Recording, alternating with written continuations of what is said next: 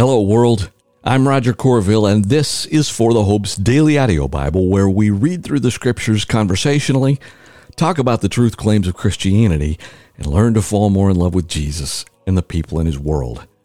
You ready? Let's roll. Welcome. The first thing you're going to hear Paul say today is, essentially, I don't need letters of recommendation written on hearts of stone or on paper, because I've got them written on your hearts of flesh. Hey, hopeful. Welcome to episode 1942 of our journey together through the Bible. Glad you're on the journey, reading through every word of God's revelation of Himself and considering our own life and work stories in light of that, including, if you haven't been catching the Always Be Ready segments, I hope that you do, because the question of what did Jesus say about artificial intelligence has a lot to do with the hearts of flesh stuff I was just talking about, and you'll just have to listen there for the rest of the story. So, turning to our New Testament segment today, 2 Corinthians 3 is a key chapter, as Warren Wiersbe puts it, because it shows the relationship between the Old Testament message of law and the New Testament ministry of the gospel of God's grace. It seems that the Jewish faction at Corinth was saying that Paul was not a true apostle because he didn't have letters of commendation from the church at Jerusalem. Well, apparently some teachers had arrived at Corinth with such letters, and this lack of credentials seemed to discredit Paul. The apostle used this accusation as an opportunity to contrast the gospel of grace with the law of Moses. 2 Corinthians 3. Are we beginning to commend ourselves again? Or do we need, like some, letters of recommendation to you or from you? You yourselves are our letter, written on our hearts, known and read by everyone. You show that you are Christ's letter, delivered by us, not written with ink, but with the Spirit of the living God, not on tablets of stone, but on tablets of human hearts. Such is the confidence we have through Christ before God. It is not that we are competent in ourselves to claim anything as coming from ourselves, but our adequacy is from God. He has made us competent to be ministers of a new covenant, not of the letter, but of the Spirit. For the letter kills, but the Spirit gives life. Now, if the ministry that brought death, chiseled in letters on stones, came with glory, so that the Israelites were not able to gaze steadily at Moses' face because of its glory, which was set aside, how will the ministry of the Spirit not be more glorious? For if the ministry that brought condemnation had glory, the ministry that brings righteousness overflows with even more glory. In fact, what had been glorious is not glorious now by comparison because of the glory that surpasses it. For if what was set aside was glorious, what endures will be even more glorious. Since then we have such a hope, we act with great boldness.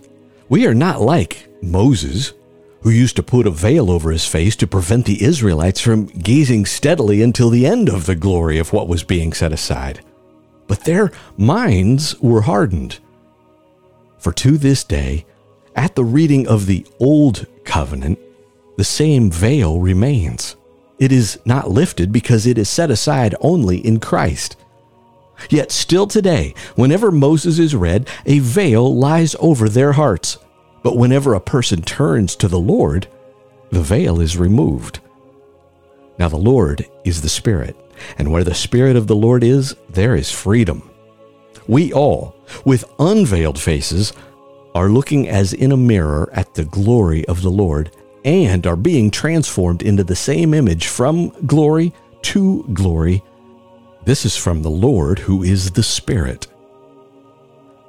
And that is 2 Corinthians 3. So, what do letters written on hearts look like? Well, life, not death. Lasting glory, not fading glory. Liberty, not bondage. which is what God wants for you, and it's what he wanted for the Israelites too all along. One little side of God's heart that we will see today is in what is the first of the oracles that are in the book of Isaiah. Chapters 13 to 23, that we're not going to read all of today, Isaiah announces God's judgment on 10 different Gentile peoples, as well as his own people in Judah and Israel. Now, in Israel's day, the Babylonians were struggling with the Assyrians for the control of Mesopotamia, and they sought an alliance with Judah. But the prophet knew that the Babylonians would eventually become the enemies of his people and take them away into exile. And here he proclaimed judgment against Judah's future oppressor. Isaiah, picking up in chapter 13. A pronouncement concerning Babylon that Isaiah, son of Amos, saw. Lift up a banner on a barren mountain. Call out to them. Signal with your hand, and they will go through the gates of the nobles. I have commanded my consecrated ones. Yes, I have called my warriors who celebrate my triumph to execute my wrath. Listen, a commotion on the mountains like that of a mighty people. Listen, an uproar among the kingdoms like nations being gathered together. The Lord of armies is mobilizing an army for war. They are coming from a distant land, from the farthest horizon, the Lord and the weapons of his wrath to destroy the whole country. Wail, for the day of the Lord is near. It will come as destruction from the Almighty. Therefore everyone's hands will become weak, and every man will lose heart. They will be horrified. Pain and agony will seize them. They will be in anguish like a woman in labor. They will look at each other, their faces flushed with fear. Look, the day of the Lord is coming, cruel, with fury and burning anger, to make the earth a desolation and to destroy its sinners. Indeed, the stars of the sky and its constellations will not give their light. The sun will be dark when it rises, and the moon will not shine. I will punish the world for its evil and wicked people for their iniquities. I will put an end to the pride of the arrogant and humiliate the insolence of tyrants. I will make a human more scarce than fine gold, and mankind more rare than the gold of Ophir. Therefore I will make the heavens tremble, and the earth will shake from its foundations at the wrath of the Lord of armies on the day of his burning anger. Like wandering gazelles and like sheep without a shepherd, each one will turn to his own people, each one will flee to his own land. Whoever is found will be stabbed, and whoever is caught will die by the sword. Their children will be dashed to pieces before their eyes, their houses will be looted, and their wives raped. Look, I am stirring up the Medes against them, who cannot be bought off with silver, who have no desire for gold. Their bows will cut young men to pieces. They will have no compassion on offspring. They will not look with pity on children. And Babylon, the jewel of the kingdoms, the glory of the pride of the Chaldeans, will be like Sodom and Gomorrah when God overthrew them.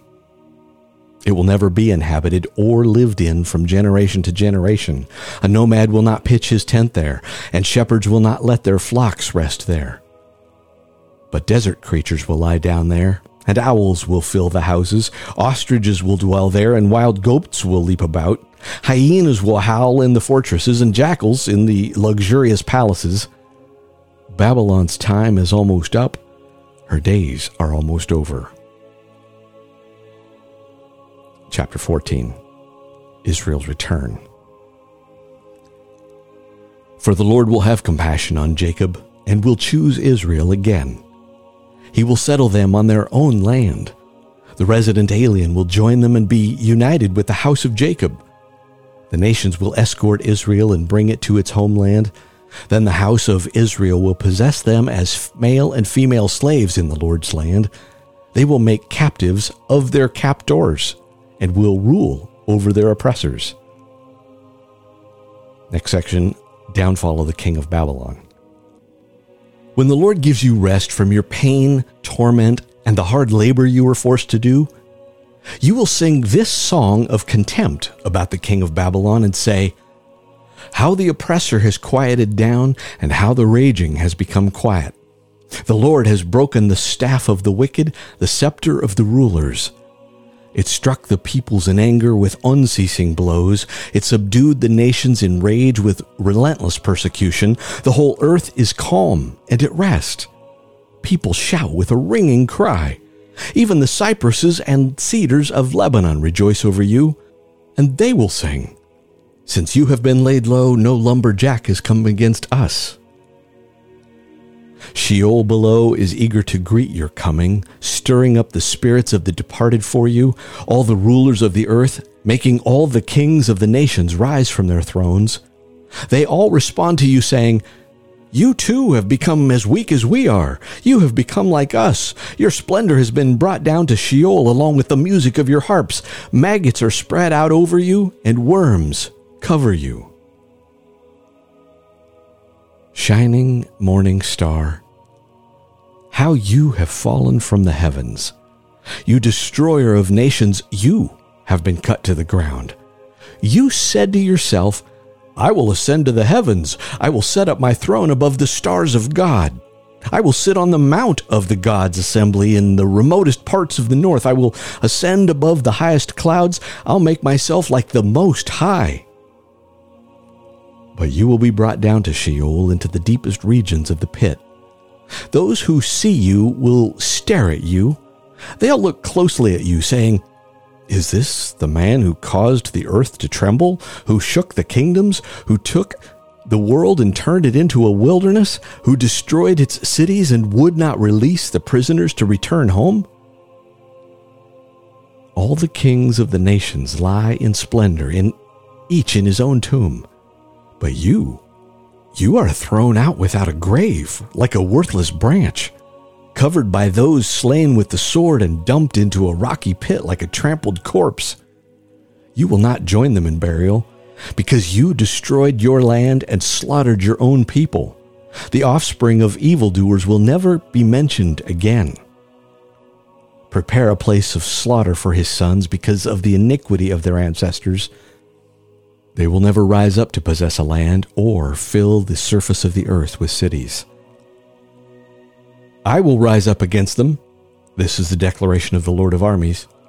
And I will cut off from Babylon her reputation, remnant, offspring, and posterity. This is the Lord's declaration. I will make her a swampland and a region for herons, and I will sweep her away with the broom of destruction. This is the declaration of the Lord of armies. Next little section, Assyria will be destroyed. The Lord of armies has sworn, as I have purposed, so it will be. As I have planned it, so it will happen. I will break Assyria in my land. I will tread him down on my mountain. Then his yoke will be taken from them, and his burden will be removed from their shoulders. This is the plan prepared for the whole earth, and this is the hand stretched out against all the nations. The Lord of armies himself has planned it. Therefore, who can stand in its way? It is his hand that is outstretched, so who can turn it back? Final little section, a pronouncement against Philistia. In the year that King Ahaz died, this pronouncement came. Don't rejoice, all you in Philistia, because the rod of the one who struck you is broken. For a viper will come from the root of a snake, and from its egg comes a flying serpent. Then the firstborn of the poor will be well fed, and the impoverished will lie down in safety. But I will kill your root with hunger, and your remnant will be slain. Wail, you gates, cry out, city, tremble with fear, all Philistia, for a cloud of dust is coming from the north, and there is no one missing from the invaders' ranks. What answer will be given to the messengers from that nation? The Lord has founded Zion, and his oppressed people find refuge in her. Isaiah 13 and 14. My friends, there is more to the fall of Babylon than the deposing of a proud king or the destroying of a great city, as we just read. Behind the veil this evil Babylonian system was Lucifer, the day star, and the enemy of God. And as God taunts the king of Babylon, he's also speaking to Satan, who motivated and energized him. So, how about we make our response like a choir? I knew that's what you were thinking. This is the setting for Psalm 118. An individual sings his thanks to God, and a congregation responds with praise. Hopefully we will see that kind of like back and forth. Psalm 118. Give thanks to the Lord, for he is good. His faithful love endures forever. Let Israel say, his faithful love endures forever. Let the house of Aaron say, his faithful love endures forever. Let those who fear the Lord say, his faithful love endures forever. I called to the Lord in distress. The Lord answered me and put me in a spacious place. The Lord is for me. I will not be afraid. What can a mere mortal do to me? The Lord is my helper. Therefore, I will look in triumph on those who hate me. It is better to take refuge in the Lord than to trust in humanity. It is better to take refuge in the Lord than to trust in nobles.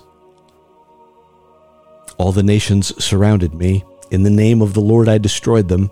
They surrounded me, yes, they surrounded me. In the name of the Lord I destroyed them. They surrounded me like bees. They were extinguished like a fire among thorns. In the name of the Lord I had destroyed them. They pushed me hard to make me fall, but the Lord helped me. The Lord is my strength and my song.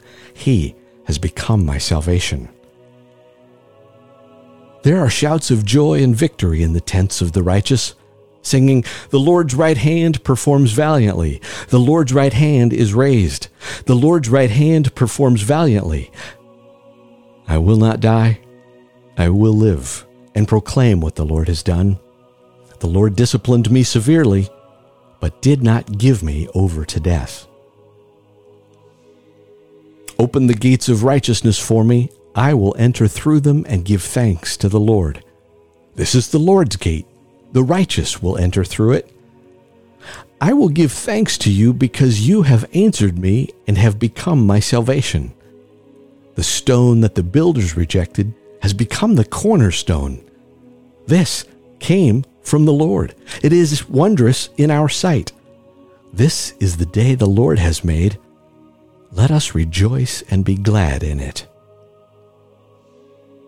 Lord, save us. Lord, please grant us success. He who comes in the name of the Lord is blessed. From the house of the Lord we bless you. The Lord is God and has given us light. Bind the festival sacrifice with cords to the horns of the altar. You are my God, and I will give you thanks. You are my God, I will exalt you. Give thanks to the Lord, for he is good. His faithful love endures forever. Lord God, what a journey in your word this has been this morning. Lord, I pray that whoever's listening right here and right now will just sense the hope that comes from you. It comes only from you. Lord, that you want good things, that you created us for flourishing, and that it is our rejection of your design for us that led to the mess in the world, out there and in our hearts. So, Lord, would you once again bless us? Bless us with remembering not only how you blessed us in the original design, Lord, but blessed us by sending your Son to pay a price that we can't pay, to give us life, not death, to give us a lasting glory, not a fading glory, to give us liberty, not bondage. And we thank you for that, Lord. And my friends, I love you. Amen. Amen.